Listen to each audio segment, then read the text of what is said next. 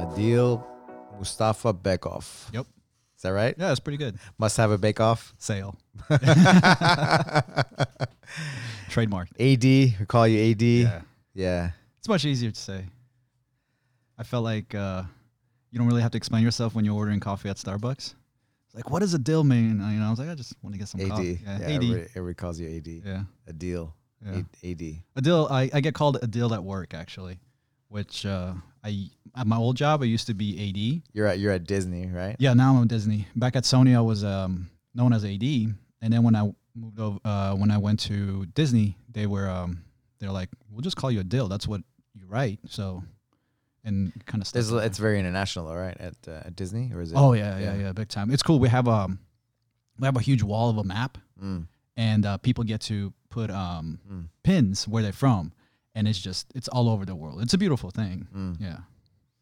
Do they get I guess contracts from Disney, like from different parts of the world, and then they get brought over?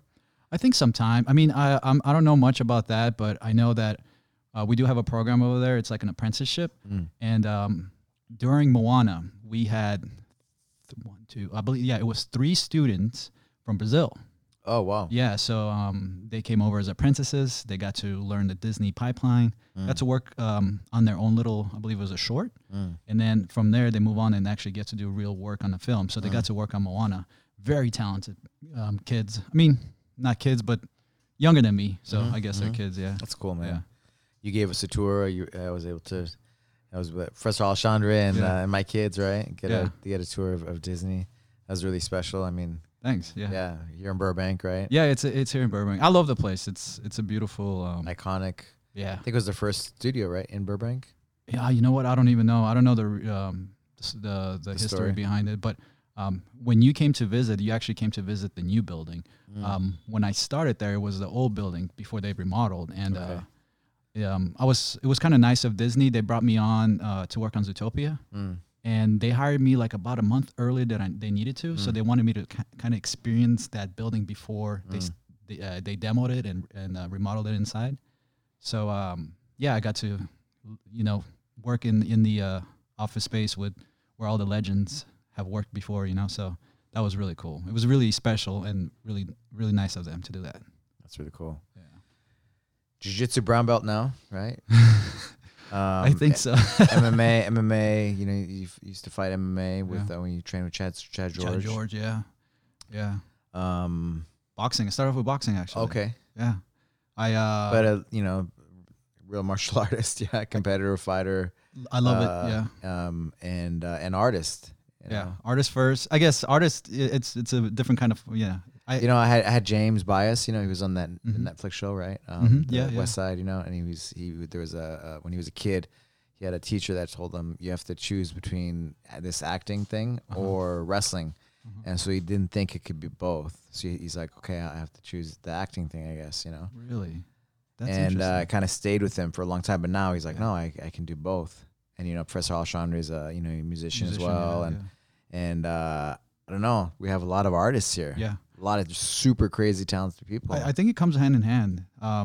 So far, I've trained at a lot of different places, and I have a lot of friends from different gyms, and there's a lot of artists. And it's not only artists as a painter, musicians, just anything. I mean, to me, form of art is almost everything. Photography, creating, right? Yeah, a lot of creative people, and I think it transfers. Like it goes hand in hand. Something about art, like they see things differently when it comes to jiu-jitsu, maybe, or to any different form of mixed martial arts. So it's How do you think it stimulates, or how do you think it helps with the creative process? Choking somebody out. Seriously, right? Yeah. How does that work?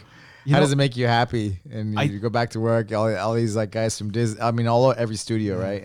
It's in the industry where it trains here. It seems like. I think it's jiu-jitsu is a weird thing where, and I'll speak more on jiu-jitsu than MMA. I think MMA is a little bit more, or even any striking sport, is a little bit more aggressive. To me, jiu-jitsu, what really changed the way I am as a human being. And it sounds very cultish, right? Like it sounds weird, but And my wife always wonders, like, how come you don't go to happy hours with friends after work? I'm like, my happy hour is here at the gym because I hang out with my friends here. Yeah, we don't have drinks, but we roll on the mat and then we just hang out for hours and just chat about random stuff, which is great. I'm doing healthy things at the Yeah, same and doing time. healthy things, yeah. So for me, I think jiu-jitsu was... And you bring some of your friends in here, so... Yeah. I'm trying get more people. Instead of going to happy hour, they come to jiu-jitsu. Exactly. I'm trying to build a nice little squad of a bunch of random artists. Which we have, right? Which we have, totally. Yeah, I was actually just watching Mara at 10 Nogi class, and man, he's a blue belt now, which is amazing.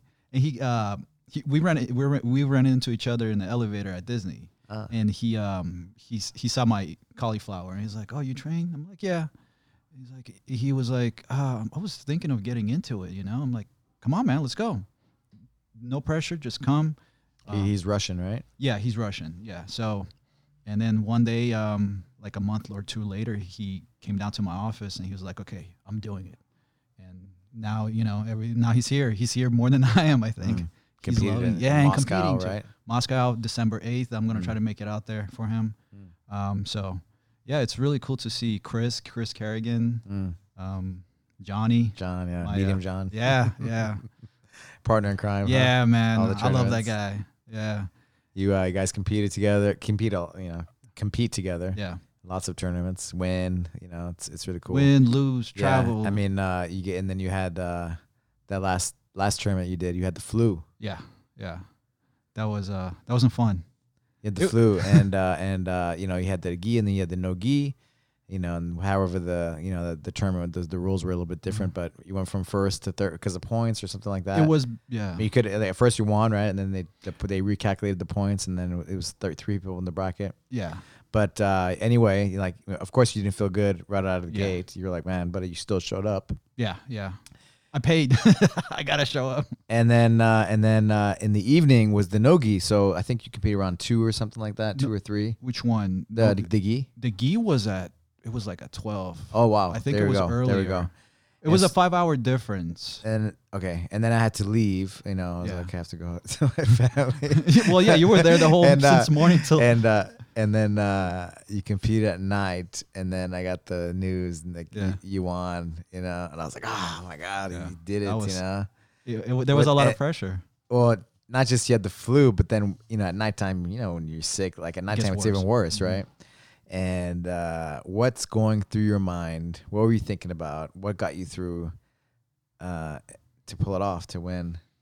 Well, doing a Michael Jordan feat. Yeah, playing with the flu. Except I'm not a billionaire, but you know, I'm trying to get there.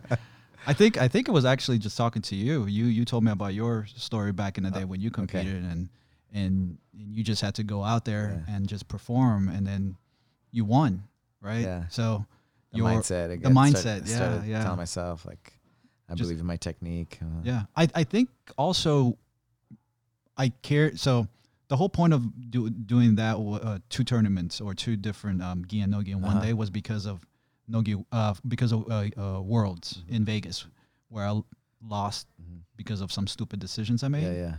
And I was like, I got to come back. I didn't feel right, so I got to prove myself. So a IBJJF Master Worlds. Yeah. So my intention, the first match or the gi one is just like, okay, let me see how I could win it. I think I could get it.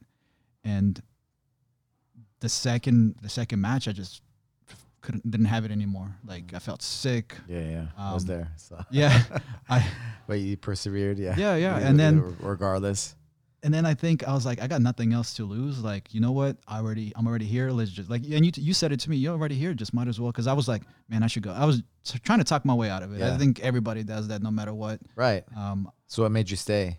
It was you. I think it was you, and it was like, you know what? What do I have to lose? This is all an experience, and just do it. And my teammates are there. You know, Josiah was going to compete. There's a bunch of guys that were competing too. I was like, you know what? I'll still hang out. And Johnny and I stayed, and Johnny stayed, and I took a different approach to it. I took an approach that I didn't care about anything, just do it, and took it really slow because I didn't have that much energy left in the tank. So I've never competed, at least from what I remember in my head, I've never competed that slow in a no-gi competition. I slowed everything down, and I was very just cautious, not cautious, but very like meticulous, I guess. Smart, tactical. Yeah, and I think the second match was where I made a mistake in Worlds where I couldn't get out of the guy's guard. And when I came back, it was your pass that you taught me a long time ago, and I just forgot it in the Worlds. I used that one to actually open up the guy's guard pass, and I took his back. Yeah, so cool. It was just like that bad experience or that loss that I had in Nogi Worlds helped me to win Nogi in a few months ago. Yeah, so that was cool, man. That's really cool. It's etched in my memory, like the thanks. flu and overcoming. It's a big deal. It's a big deal. I think okay, maybe it's not like the IBJJF, that Master Worlds or one of those, but it's overcoming, right? And that's what it's about. It's the journey. It's the process. Yeah. So for me, I'm like, it's really cool. So when I saw that, I was like, oh yeah, you and John, right? Yeah, both winning, but especially you because you were sick. Johnny won before me, and Chris goes, hey, John won, and I'm like, all right, I can't lose this. I'm like, all right, I already got second place. I gotta, one more match.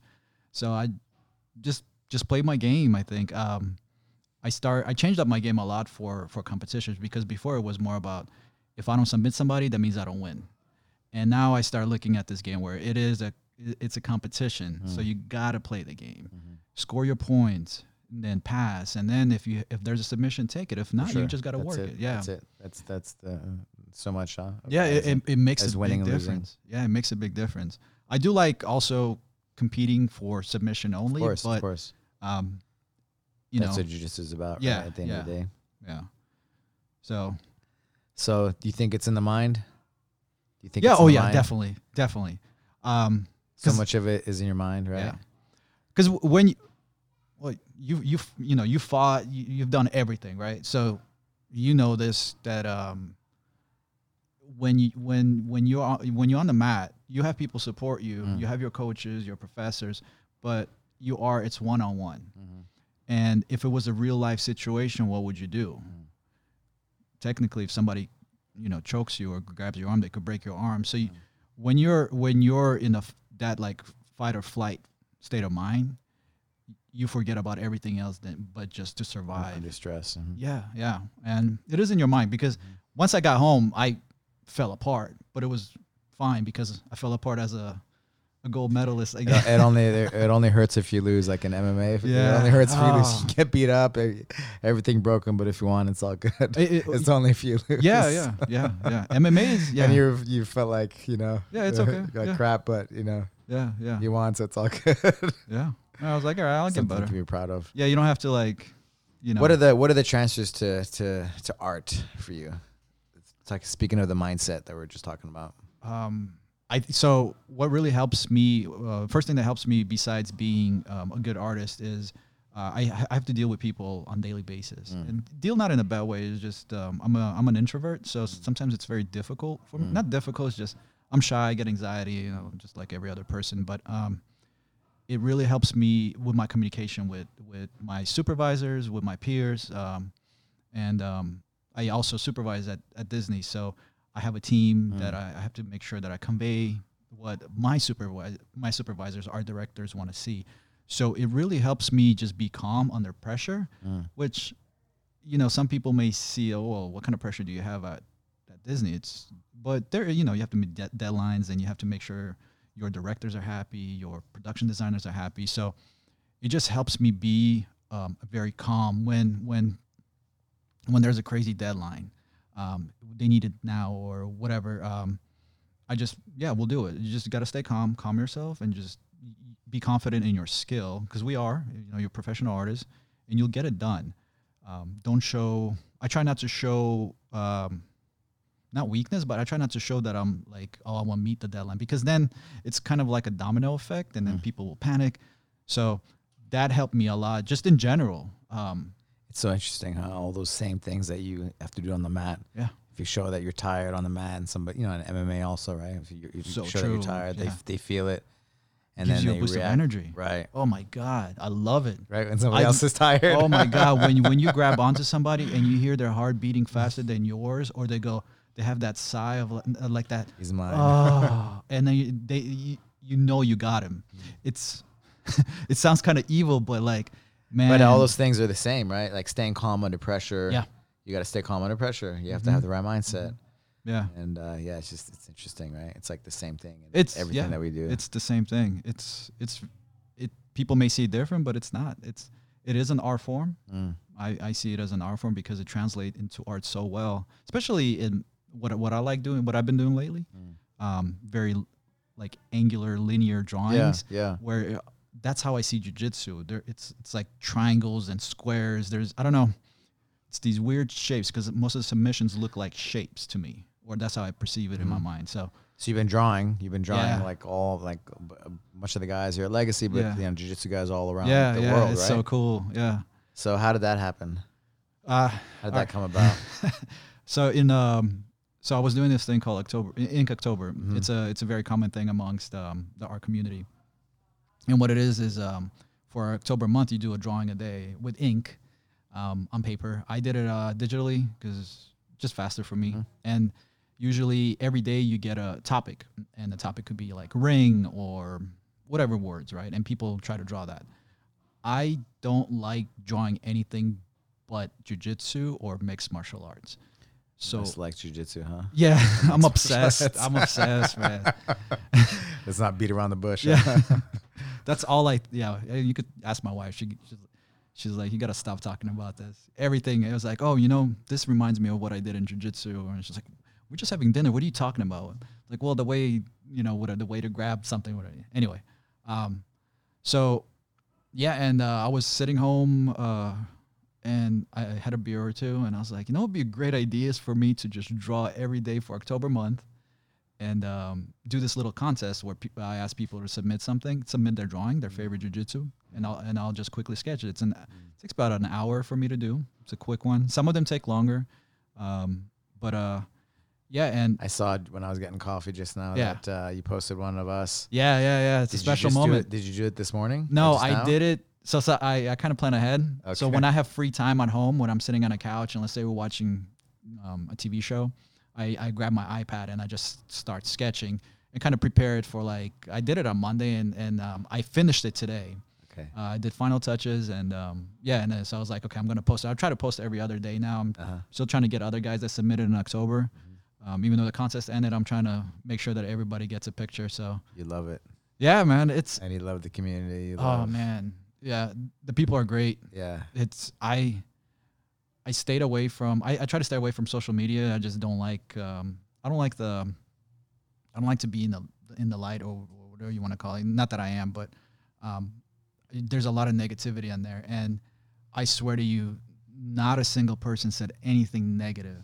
I thought somebody would, oh, this looks like this. But it's all love, man. It's all love coming from you. It's a beautiful thing. People are hitting me up from Brazil, speaking Portuguese, so I have to use Google Translate to talk back to them. And so that's really cool. Different countries, which is great, from Europe and all over the world. It's amazing. Everybody's just saying, hey, I just want to tell you I love your art. And keep doing this for the jiu-jitsu community. In a way, I'm doing it for, I don't sound selfish, doing it for myself because I enjoy it, but it's a beautiful thing. Everybody's inviting me to their gyms, which is amazing. It's so cool. All the black belts, there are a few gyms here in California. Every time I come out, man, let's train, brother, this and that. I'm like, cool. Yeah, it's awesome. I love it. I love the people. Yeah, nothing negative. That's why I like jiu-jitsu. It's a very humbling, beautiful. I don't even call it sport. It's just a way of life, right? Yeah, it is. Yeah, quality of life tool. Yeah, definitely. Yeah, it's interesting, right? All the friends, kind of everything. Which I've been immersed in it my whole life. But everybody that I have, friends, and really my family, my wife, even it's all because of jiu-jitsu. Yeah. So it's interesting. Yeah. You tell me how you met your wife, because she was it was a while back, right? Because she was a designer. Right. We went to Rickson Gracie tournament. Yeah. Back in 2000, we came out to California. Yeah, from New Mexico. Yeah, that's really cool. Shawnee was with me. He didn't speak any English at the time. I love him, man. He's one of the coolest human beings I've ever met. There is no negativity when it comes to him. Just a nice guy, man. Yeah. Like every time I roll with him, he'll fuck you up. Oh yeah. It's great. Yeah. Cowboy mouth. Yes. I like how he's every time he says armpit, he goes armpit, and everybody's like, he's like, did I say it right? And everybody's like, yeah, that's right. Just say armpit. It's perfect. Yeah. He's a legend, man. He's a legend, man. Really, he has such a nice jiu-jitsu game. Really for jiu-jitsu, like submission, like dynamic. Yeah. It's very there's a lot of finesse to it, but there's a lot of also like aggression that I like. Aggressive, like they don't care about, not to say like cranks or anything, because he doesn't crank, but like I'm okay with all that stuff. Yeah, like reverse arm bars, like you have to commit, right? And so it's so good, and it makes me better. He whoops my ass. Let's go back to your art. Okay. How did you start drawing? What made you want to get into it? Because when we went with my kids, you talked a little bit about how you told, it was your aunt, that you want to work at Disney when you're a kid. Yeah. So let's start at the beginning, I guess. Yeah, I could. I'll tell you this quick story. I was thinking about it because I figured you probably would ask. But when I was maybe 3 or 4 years old, really long time ago, my aunt used to buy me gums, like gum, and it was in the gum they would have a little paper wrapper that had cartoons on it. And it was I think it was a Disney gum. I don't know. Maybe it was like called Bazooka. Was it? Yeah, like bazookas, but except I remember it was a Donald Duck gum. So I really liked the way Donald Duck looked, and I took that wrapper, and I would not eat the gum because I would just look for the cartoons. I enjoyed the artwork. So there was a Donald Duck, and I would try to draw. It would took me months trying to not trace it, but like look at it and draw it. And I would practice, and I would never get it. And it was just constant practice. And I finally got it. And I think that's what. How old are you when you started practicing? Like 3 or 4. I don't remember. Wow. I was really young. This is right when we left Azerbaijan. So I believe I was already in Russia living with my aunt. So you were born in Azerbaijan. Baku. Yeah. Okay. Yeah, and then we moved shortly after with the whole the war that was going on between just politics. Yeah. Your mom's Armenian, dad. Azerbaijan. He's half Azeri, half Russian. Yeah.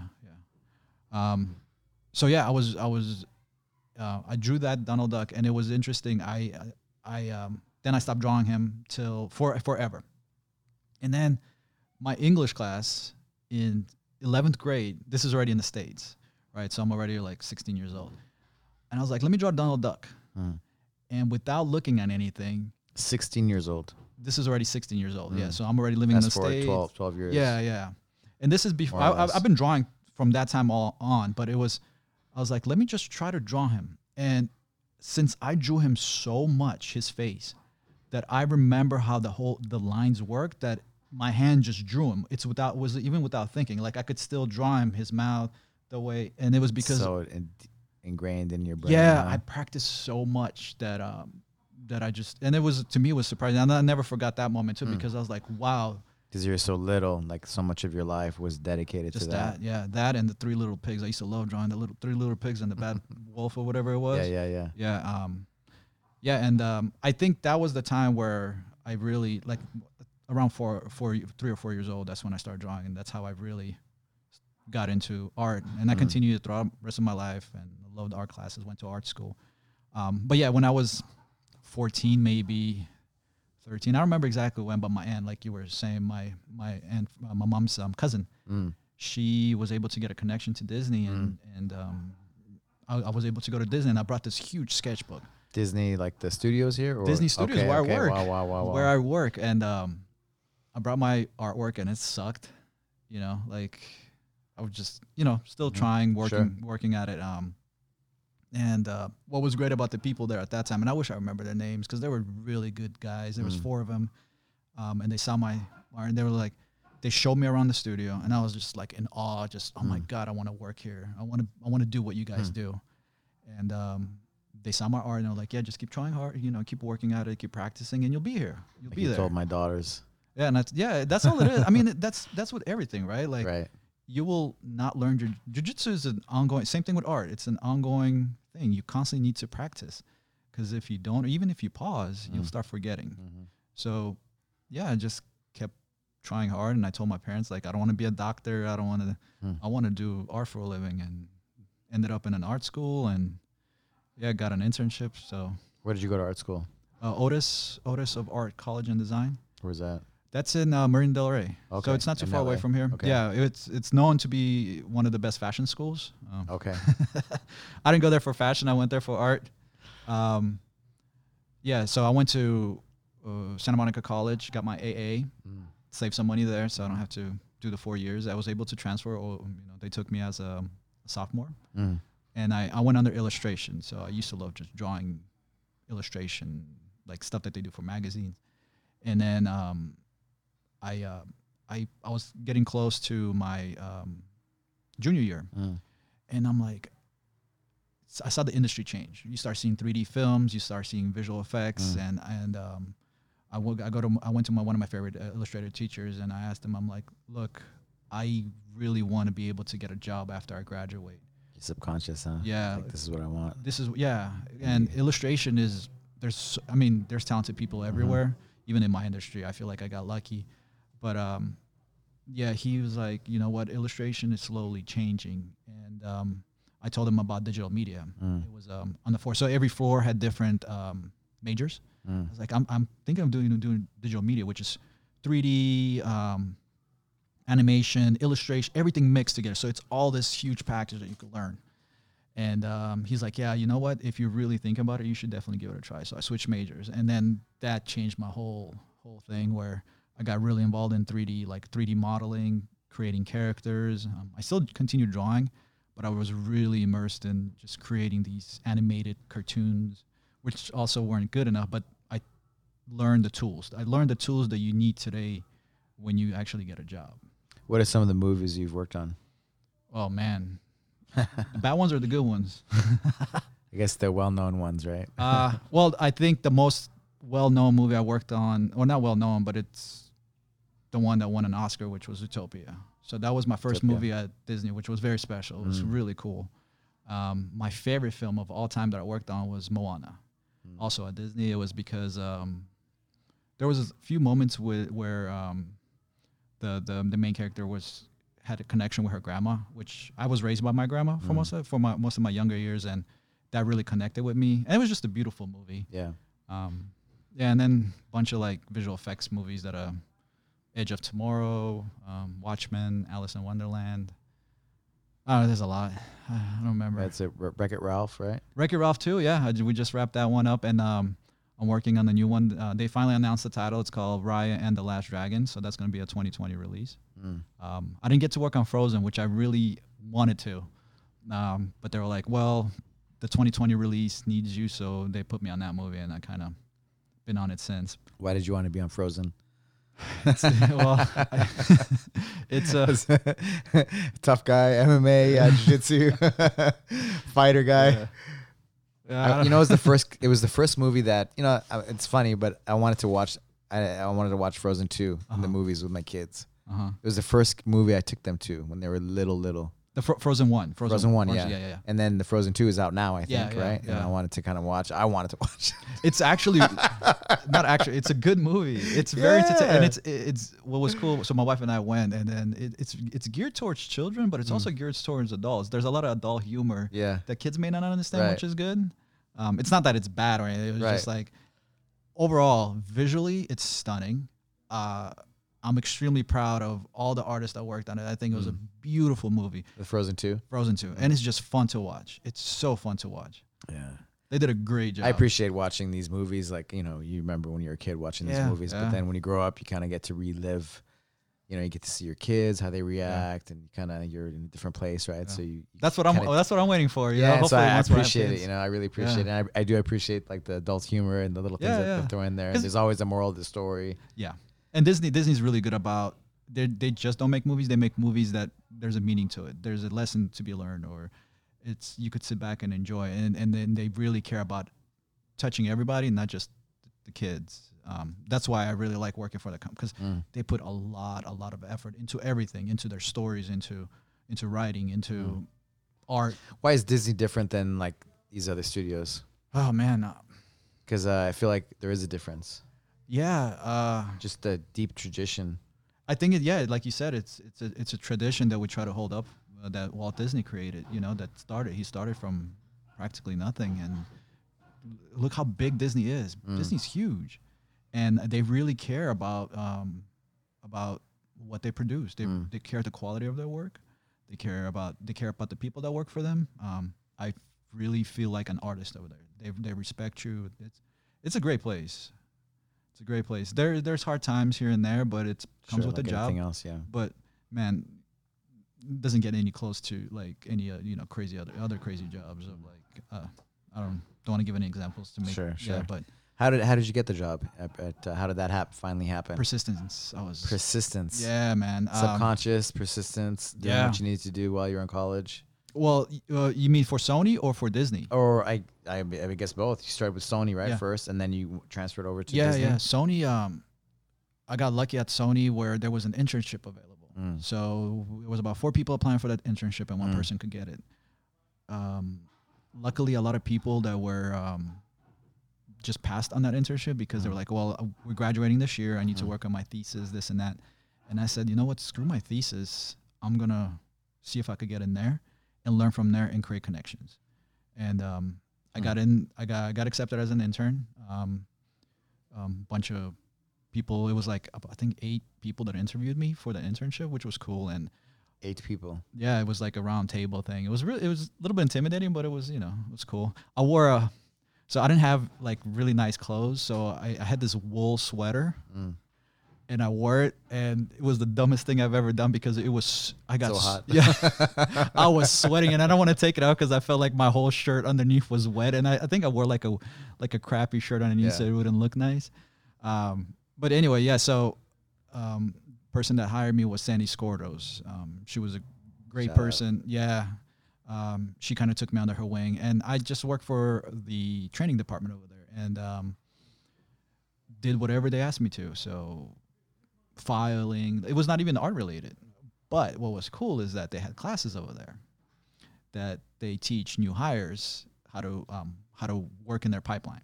So I got to take that on my free time. I would just show up. There's a class. I take it. I learn. So I was able to learn what they do there, how they do it, how they approach it, and meet people. And so come to graduation, she set up a bunch of interviews for me, which was amazing.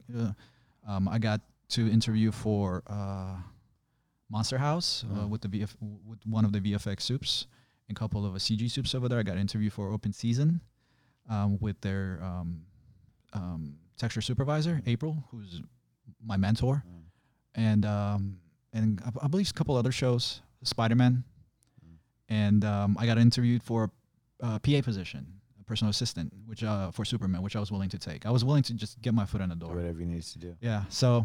They gave me the job for PA, and then I believe it was on the day I was graduating, I get a call, and they're giving me an artistic position. It was a junior assistant technical director for Open Season.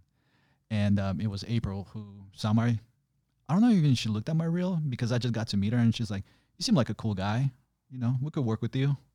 And she took me under her wing, and she started throwing tasks at me where like she gave me this assignment. My first assignment was to paint a ladder. I will never forget. And I was like, how am I going to do this? Because I wanted to be a modeler. Modeler is like sculpting, but in 3D. Okay. And I got a job as a texture artist. And texture artist is, imagine you take that gray model and you start painting it to giving it color, like skin color, clothing color, and stuff like that. And she also was responsible for matte painting, which I do now 100% fully. And that's background painting. So I just went home and like, I knew kind of how to do it, but I was like, all right, I got to study it. So this is for Sony? This is for Sony, yeah. Okay. So that was my first movie over there. And slowly, I just kind of worked my way. I won't say work my way up. I just continued working, I was doing what I wanted to do for a living. It was living a dream. Still am. Yeah. And then, 10 years later, it was like I was coming up on 9 years and 8 months or 10 months. And then Disney, I kept seeing Disney posting. And even in the middle of while I was working at Sony, there were opportunities, but I was on the contract, so I couldn't take them. And there was this one little gap where where I was like, Disney posted again, and I knew the recruiter at Disney. I kept, hey man, how you doing? Just kept in touch with him. Very nice guy, Matt. And I saw a posting, and goal. Yeah. Subconscious had that goal. Yeah, I it was I just wanted to work for Disney. Yeah. That was something that I needed to check off my bucket list, and I'm glad I did. I came on Zootopia. That was a movie, like I said before, and man, I didn't expect what happened. It exploded. It was. So you had a little, or your contract was up? My contract was out. Okay. Basically, I think a lot of studios do that now. There's not really any more a contract. There is, you just continue working for them. So there's like your a show hire, which is you're hired throughout one film, and then there's staff now, and staff is like you continue rolling on to other projects. Yeah, and I took a gamble. It was a gamble for Disney. I took a week off in between when I got hired at Disney, and then went to Disney, and it was a 9-month project. And I was like, you know what? I don't care.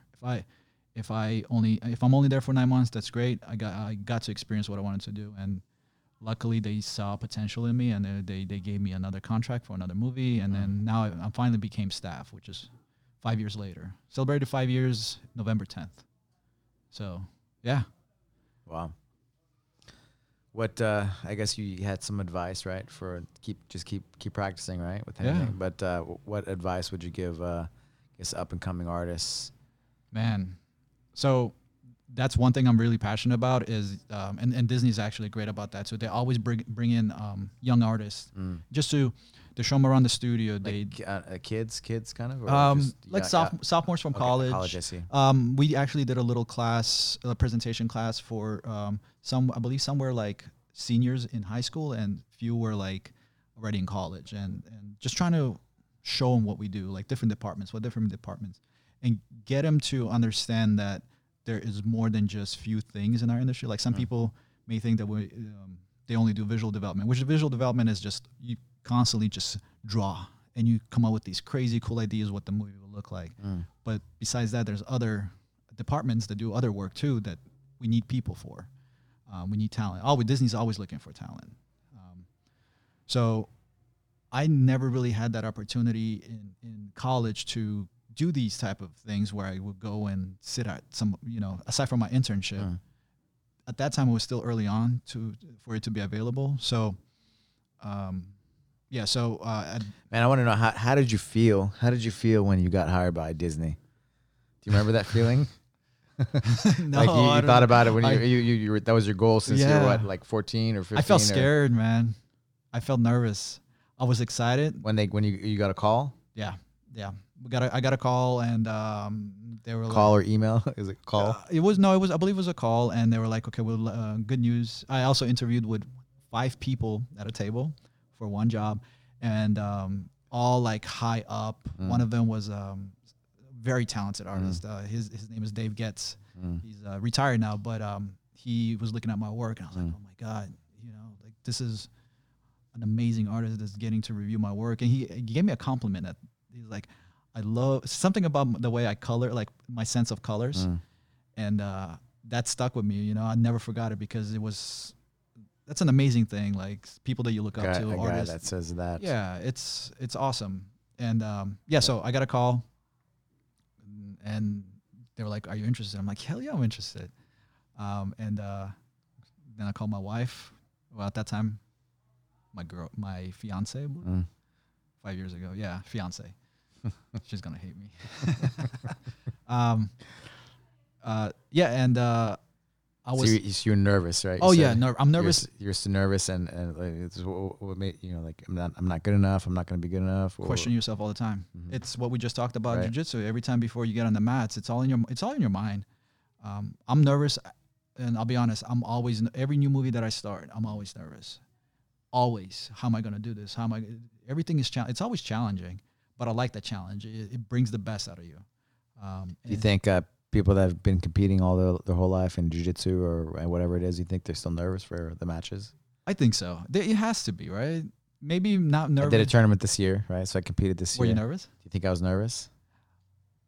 your nervous could have been different to where it was more pressure, you know, like, because it's the same thing. Is it? I'm still nervous. Yeah. It's hard to but believe. It's yeah. I'm like, okay, like, because I'm, you know, you're kind of putting your reputation on the line. You're putting like, okay, you're kind of putting everything. It's my whole life. Okay. But you know what? I'm going to do my best. Right. Yeah. And so yeah, you know, you just get better at controlling your nerves, and you get better at controlling yourself. Which is hard for me to believe because you've been doing it for so long. Right. You said you were a black belt for over 20 years now. No, so I got my 2001. 2001. So next year I'll have 19 years. That's amazing. That's incredible. Yeah. So the fact that you still get nervous. Yeah, I care. Yeah. I care. Yeah. If I didn't care, I guess I wouldn't get nervous, right? Yeah. Like there's an old, like, I think from the Rickson Gracie, like I think in the Choke video. Remember that documentary? Oh yeah, I watch it all the time. Yeah, so he's like, you know, if you don't have fear, there's something, you know, you have to have fear. Yeah. And so I want to do good. I want to represent, you know, for my family, for my team, you know, legacy. Yeah. I want to represent. I want to do well. I want to make everybody proud. Yeah. And if you don't do well, like, you know, you're letting people down. You know what's funny? Like, that's how a person thinks. But I think from people outside like me, I would not see it as you letting people down. Right, right. Of course, I'm just I put things in my head to motivate me. Yeah, it's a great motivator. I get better. I get more. I get connected, right? And when I'm connected, I do better, right? And I think that's for everything. Yeah, definitely. You know, you're not just for yourself, but you're part of Disney. Yeah. You're part of something greater than yourself. Yeah, yeah.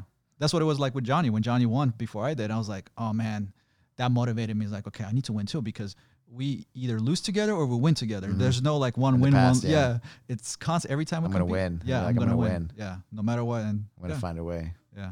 Flu, whatever. You know, when you mention about competing, that's one thing I really appreciate about you is the fact that you still compete. We get to see you compete. You know, like a lot of times professors kind of stop competing, and nothing against that. It's just, it's really cool. It's motivating to us because I'm like, look, man, Professor Crane is still competing. I need to do this too. Like, it motivates us. It's nice to see that, and to know about your past as a fighter, as a. I mean, you guys are my motivation, to compete, to do these things. That's cool. It's really cool. Yeah. Why would do I have anything to prove? No. No, you don't. And that's the thing. To stimulate right? everybody, and even to come in and teach. I've been doing it for how long? I've been teaching for like 25 years, right? Yeah. So what wakes you up? What gets you motivated in the morning? It's a nice little. To see you guys do good. Yeah. Man, and so to see you win with the flu, yeah, when you did, I was like, oh man, I was home with my family, and I got the notice. I'm like, oh my god, that's cool. It's amazing. Thank you, I appreciate that. Yeah, thank you, man. Yeah, thank you. It was it's funny for succeeding, winning. You know, I love it. I love overcoming obstacles. That's where I feel normal, even though like I do. I get weird anxiety here and there, and when it comes to competing, that doesn't matter anymore. It's weird. Like under a different, like I was having anxiety coming here. I was like, why am I doing this? Just get nervous. I don't like talking much. But when I do talk a lot when it comes to competing, obviously not trash, but sometimes I say too much when I shouldn't. So yeah, and competition brings, it gets you, which I'm still chasing that high. The high of fighting, MMA fighting is a little bit different than jiu-jitsu, but it gets me close to where being there on the mat one-on-one, and I just love the brotherhood too, of the camaraderie. Oh man, like especially like Johnny and I, and then Chris who's been injured for a while, and he's coming out and supporting us. He came out to Vegas with us, supporting us. Like, just, it's true friendship. Chris brought us somebody. Yeah, it's awesome. That's what I love about competing, and it just, everything doesn't matter when you don't think about even on the mats when I come and train, everything that stresses you out in your day-to-day life, you kind of forget. And then when you're done, it's not that important, it's not that bad, and it actually helps you to deal with it. Right. Yeah, it's a great. It's not the end of the world. It's not. It's just taking anything so serious. Yeah. It's like taking sometimes when you got to sleep on it and you wake up and it's not bad. It's almost like that. It's like coming here, taking a nap, and coming out better. Face something really hard, right? Yeah, that's what it is. Like something very challenging. Because of that, it makes you a better person. Yeah, because if it was a real life situation, you're like, well, I could have been dead. Like Anthony that beat me up on Monday. Like, he's got his black belt, man. Yeah, no, he has. Yeah. Oh my goodness, he put it on me, man. Oh my gosh. I don't know. I was telling you, I don't know how many times I tapped, man. It was just like nonstop. I was like, come on, man, let me pass. I understand you just got your black belt, but dude, I just got my brown. Help me out. But it was cool, man. It's okay. He's heavier than you. Yeah. Okay. Yeah, that's fine. I'll get him. I'll catch him. Just wait. That's it. I know. I don't forget. No, I'm just kidding. What advice would you give white belts starting out? Do you remember when you were a white belt? Yeah, I remember that clearly because I wanted to quit. Coming from boxing, because I started boxing, and I actually started boxing because of work. It was my supervisor saw me like sometimes during my lunchtime I would watch boxing videos, and he comes by and he's like, "Hey, there's a gym that just opened up next door. Are you interested in trying out?" I'm like, "Sure, let's go." And as soon as I stepped in there, I fell in love. That's how I met Chad and Tahi. Where was the Sony Studios? Culver City. Culver City. Okay. So PKG. So I started off at PKG, and it was a hole in the wall, like a really small gym, and I just went and I just fell in love with boxing, and I started striking. So it was I was 25 or 26. I didn't start jiu-jitsu until I was like 29, 30. So I'm 37 now. So about 8 years ago, that's when I started jiu-jitsu. And my first month on the mat, because I had a boxing match, a smoker, and I was like, all right, this is cool. And then let's try Muay Thai. So I started training Muay Thai. Then I had a fight in another amateur fight in Muay Thai. I was like, okay, this is great. And I go to Chad. I'm like, I want to do MMA now. And he's like, well, you gotta come upstairs. You gotta start training with us. Wrestling and jiu-jitsu. I was like, okay, let me try. Because PKG back then was 2 levels, right? Yeah, well, yeah, and the level upstairs is like it's a very little space for rolling. So yeah, and then I started training jiu-jitsu. And my first month, I just didn't know what I was doing because I was so confident in my striking. I enjoyed it. I knew what I was doing. And jiu-jitsu people were just destroying me.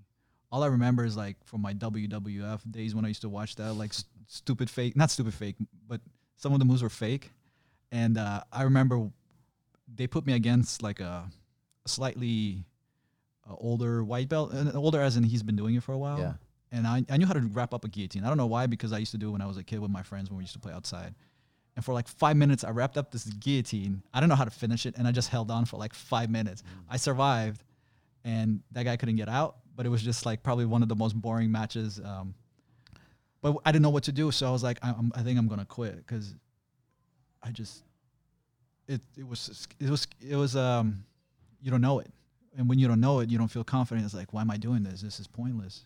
I kind of just stuck with it. And you wanted to quit. You wanted to quit because it wasn't easy.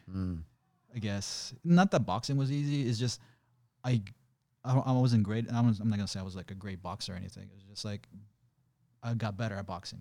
And at boxing, you're not sparring every time you train.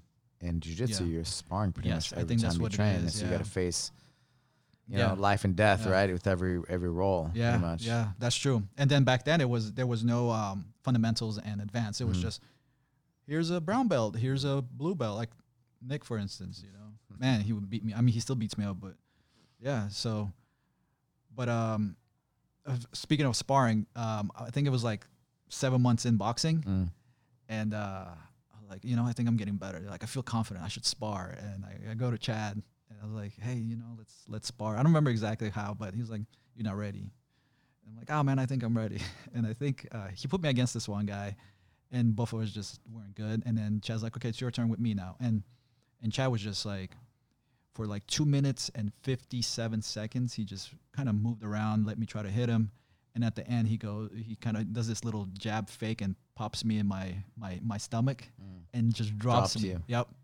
And then I was like, what a great guy, man. I love Chad George. I've always been a fan of his. That's awesome. I started to work with him when he started to help Jared Papazian as well. Yeah. So we cornered for some of the fights. Yeah, and man, the guy's given so much of himself to He's everybody for a lot of years. Yeah, for a long time. Yeah. And he showed up to every, he kind of, I guess you could say he took me under his wing, but like I was really always appreciative of him. My boxing fight he watched because it was between two guys that from the same gym. Yeah. But like he showed up to he coached me, him and actually Josh Barnett coached me for my Muay Thai fight, and then he showed up to my MMA. He was my head MMA instructor and tournaments. He always, and it's very like you you don't have to, but you still come out and you show up and you coach us, and that means a lot to us. Like, and I know how difficult it is because I can't make it every time, man, but if I can, I'm for sure I'm there. It's hard. Not because I'm getting paid. It's because I care. Yeah, I want you guys to do good.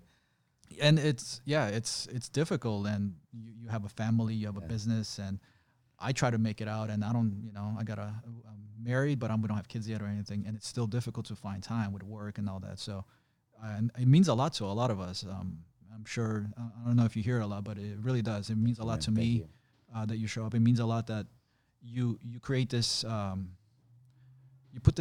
create this, not an image, but like you lead by example, and then we have other brown belts here and purple belts that also show up. And then when it's time, like when you can stay, and where you can even coach, because there's multiple guys competing at the same time. There's other guys coming, like Chris. I keep bringing up Chris, but like he's been, man, and he's when it comes to jiu-jitsu, he knows, he's like an encyclopedia. I always hit him up like, hey, what was this move? And he's like, oh, this, and he breaks it down for me. So it means a lot to us. And then the stuff that what I love about the school is all your friends and all the black belts that come in here and just it's amazing. We get to train with so many black belts, so many different styles, and you learn from them, and it's awesome. So going back to what advice would you said you wanted to quit when you were a white belt. So what advice would you give to the white belts? All right. Now. So I've been trying to say it to Alex Moose, because him and I kind of go way back, and he started off as a white belt, and I was a blue belt at that time. And where did you grow up? Yeah. What area? So born in Baku, Azerbaijan. Right. Moved to Russia for like a few years. Oh, okay. And then we had to leave that because it was also problems there. Uh-huh. And I kind of grew up in Buffalo, New York. Oh, you were in New York? Yeah, for like a few years. I thought you grew up in L.A. We came to LA when I was 11 or 12. Oh, okay. So my younger years in Buffalo, and then my teen Buffalo, years. New York. Yeah. It's cold up there. It's freezing, but it was fine because it's like 1-1 to Russia, so it was like it's not bad. Now every time I feel, every time it gets like 70, I'm like, it's freezing. Time to turn up the heater in the house. Yeah. I can't deal with cold anymore. Okay, so going back to the white belts, what was you talk to Moose? Yeah, so I tell Moose this all the time. Start taking care of yourself. First thing, always take care of yourself. Because I didn't. I thought I was unstoppable. I was young. I was able to heal faster. And that's why, you and I had that conversation where I turned to you. I was like, I'm always tired. Everything hurts. And then you kind of gave me a few supplements, and you just talked about a lot of things aside from just what to take. Stretching, releasing tension, making a part of your routine, all the tactical stuff, Yeah, all the tactical. Always. Yeah, definitely tactical. So that's one thing, is make sure you constantly take care of your body. It's very important because give it the right fuel it needs. Yeah, man, you have to. And I'm feeling better. I'm still, it takes me a while to get up to kind of walk normal, but that's fine. Comes with age, I guess. But you just gotta make it part of your routine, right? And that's what I'm trying to do. Yeah. And then train hard, but recover harder. Yeah, train hard, work. Recover harder. Actually, that's where you get stronger. Yeah. And I don't know. Maybe you could tell me. I don't think you have to do jiu-jitsu 7 days a week. Meaning, at least you don't have to go hard 7 days a week. Right, for sure. And that's what I used to do. Right. Two times a day. 3-hour classes in combined total. That was not good for my body. I think doing like either supplementing it with like TacFit, or kettlebells, or just strength and conditioning, or just drilling, maybe or just drilling, or flowing. I think flowing is so important. I love flowing. Kung Fu Kenny, I've known him for 5 years since I started here. I have never ever gone hard with him. We always flow, and it's one of the best flowing sessions. It's like water just moving. Yeah. There's no weird awkward pause. So much, right? Yeah, it's amazing. And so a couple of the older guys here, we've been doing that now, and it's so much better. You learn things and change different. It's not about you just killing each other. Yeah, and I think to learn to get better, and listening. Don't be, for white belts, like especially younger guys, whatever somebody's telling you, even if you may know it, it's still okay to listen. Just be coachable. Yeah, be coachable. I think that was important. I think that's very important. It's just tuning in the person that's trying to coach you, and just don't tap. Man, that's important.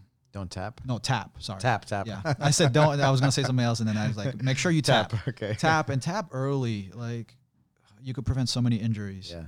And, and just don't.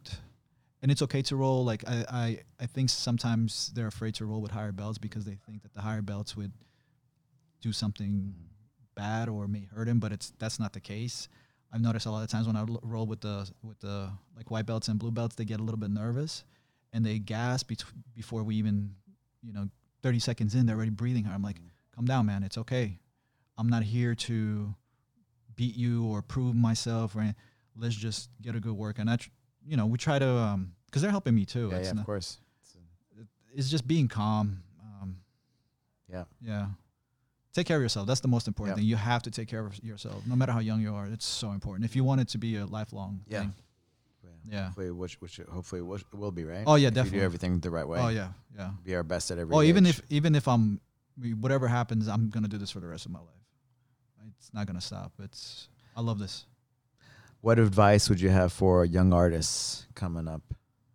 20-year-old AD. 25-year-old AD. What? I guess we can even say it for yourself. What would you tell yourself?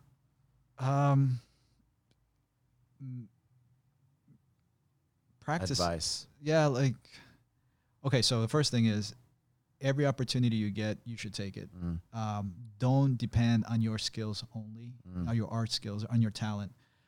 Sometimes it's just meeting the right people and just it's finding mentors or finding friends. So do some different things. Don't always do the same routine. Maybe switch it up, right? Yes. Open up your network of people. Open up your network. Don't be limited to, for me, this is what I try to tell a lot of students. Don't limit yourself to one thing that you really want to do. So like I was saying, in our profession there's so many different fields where you could get that art high or whatever you're looking for. Like, you don't have to just be a concept artist.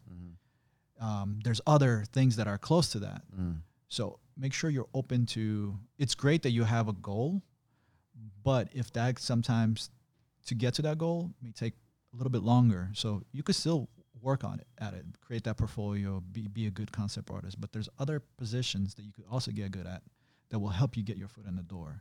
I think the key is definitely getting your foot in the door and meeting the people and improving yourself. Obviously, you have to have some skill, but it's being willing to learn.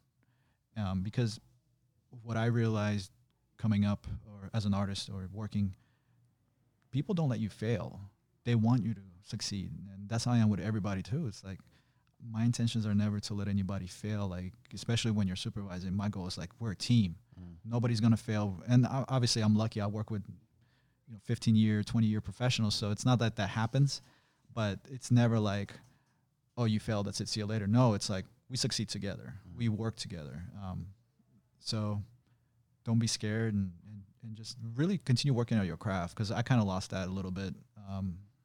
The more I was drawing, because I would draw 8 to 9 hours a day at work, and then just start losing it. And I think start losing your. It's not new anymore, right? No, it's not monotonous. Yeah, kinda, and it turns in. It's still. I still love it. Don't get me wrong. I love it to that. I love going to work, but it becomes a job because you've been doing it for so long, and it's always exciting. But it becomes like, okay, another day. And I felt like, okay, I need to change something up. And I think that's what happened with the whole Inktober thing that I did. I was like, that's why now I only like drawing, like my personal work, MMA or mainly jiu-jitsu actually. MMA is cool. Jiu-jitsu, I love it because there's so many cool shapes that you could, it's like an art. Interesting, yeah. I love it. And it brought me back. It not only it fired me up at work, it fired me up just to continue doing it at home and just constantly practicing. So yeah, it's sharpening your skills. Yeah. Sharpening your skills and then training jiu-jitsu, which is great. So jiu-jitsu is a hobby, and it still is a hobby, and hopefully it will remain. But it changes things up in your brain too, for you to be able to do better at art and at work. Well, what helped me with a little bit with the art drawings too was that when I would draw people doing like berimbolo or like throws. You also see how the grips. You look at the grips. You look how people stand. So that's actually teaching you like, okay, you know, some have a interesting. I never thought about that. Yeah, it's I'm actually kind of in a way practicing jiu-jitsu as I'm drawing, because actually I was learning anatomy, and I kind of copied. I would copy the anatomy to learn like the different pieces, the different muscles and the different organs. That's the way, because you're actually doing it. When you're trying to read it, it's harder to remember than actually drawing. Even like I remember when I was a kid, sometimes I couldn't get a drawing right. I would trace it, you know, which is not to artists is like, oh, you're trace, but to me it was like, well, I just wanted to draw that thing so bad, and I was just not good enough, so I would trace it. But then I started learning the line, because you're programming yourself. And then it was Earthworm Jim. I don't know if you remember that character. This is just kind of popped up random. So I traced him. It was one of my favorite video games. It was like I was 11 years old or 12, whatever it was. And then I was able to draw him again without tracing him. And it's just like, it's practice. Yeah, sometimes it's good to just sit there, keep practicing. But maybe I kind of was like, couldn't do it anymore. And I was like, I gave up. I didn't give up in the form of like, stop drawing. I was like, you know what, let me just trace him. And that also helps. It helps you memorize things. It helps you remember shapes. It helps you see how... There's different ways of learning, right? Yeah. Just the folds. It teaches you how your clothing folds, how your hands behave when they're, you know... Yeah. Yeah, and then also drawing from like life art. That's very important. Like humans to anatomy to landscape and all stuff like that. Yeah. How can people find you? Well, I'm Instagram. Yeah, I'm mostly like mostly active on Instagram. Art by Adil. So it's ADIL, right? ADIL. Yeah. You can find me there. You can see some of my professional and some of my personal work. Mostly right now it's personal work because I've been doing a lot of jiu-jitsu stuff. Probably go home and do some more. And just hit me up, follow me. I'm telling people, so people have been hitting me up. I was like, oh, how can I get another drawing? I'm like, well, the contest is closed, but if you follow me, once I'm done drawing all the other people that submitted their drawings, that I'll be surprising people. I'll be looking through their posts, and if I see something I like, I'll draw you guys. So, and it's also for me. It helps me to stay active, but I think it's also cool. People are happy. It's surprising how happy they get when they see a quick sketch. To me, it's like, oh, you know, it's a fun sketch. To them, it's like, oh man, thank you so much. So I'll continue doing that as long as I can. It might slow down a little bit once we pick up production at work, but I'll still try to continue drawing that. So yeah. Well, thank you for being a good friend, great friend. Thank you. Teammate. Yeah. And person. Thank you, Professor. Thank you for having me. Thank you for coming on the show. Yeah. And thank you for Saturday, man. That was amazing. It's still well deserved. Thank you. I appreciate it. Thank you for that gold medal with the flu. Well, hopefully I'll bring one December 15th. As World. Yeah, man, let's do it. I got to take a week off. I'll rest a little bit, but it's okay. Plenty of time to get back into it. So, yeah, thank you. I really appreciate you. I appreciate what you're doing for us. Appreciate everybody here. So, the team, I love the team. Everybody's great. So, thank you. Thank you so much. Thank you.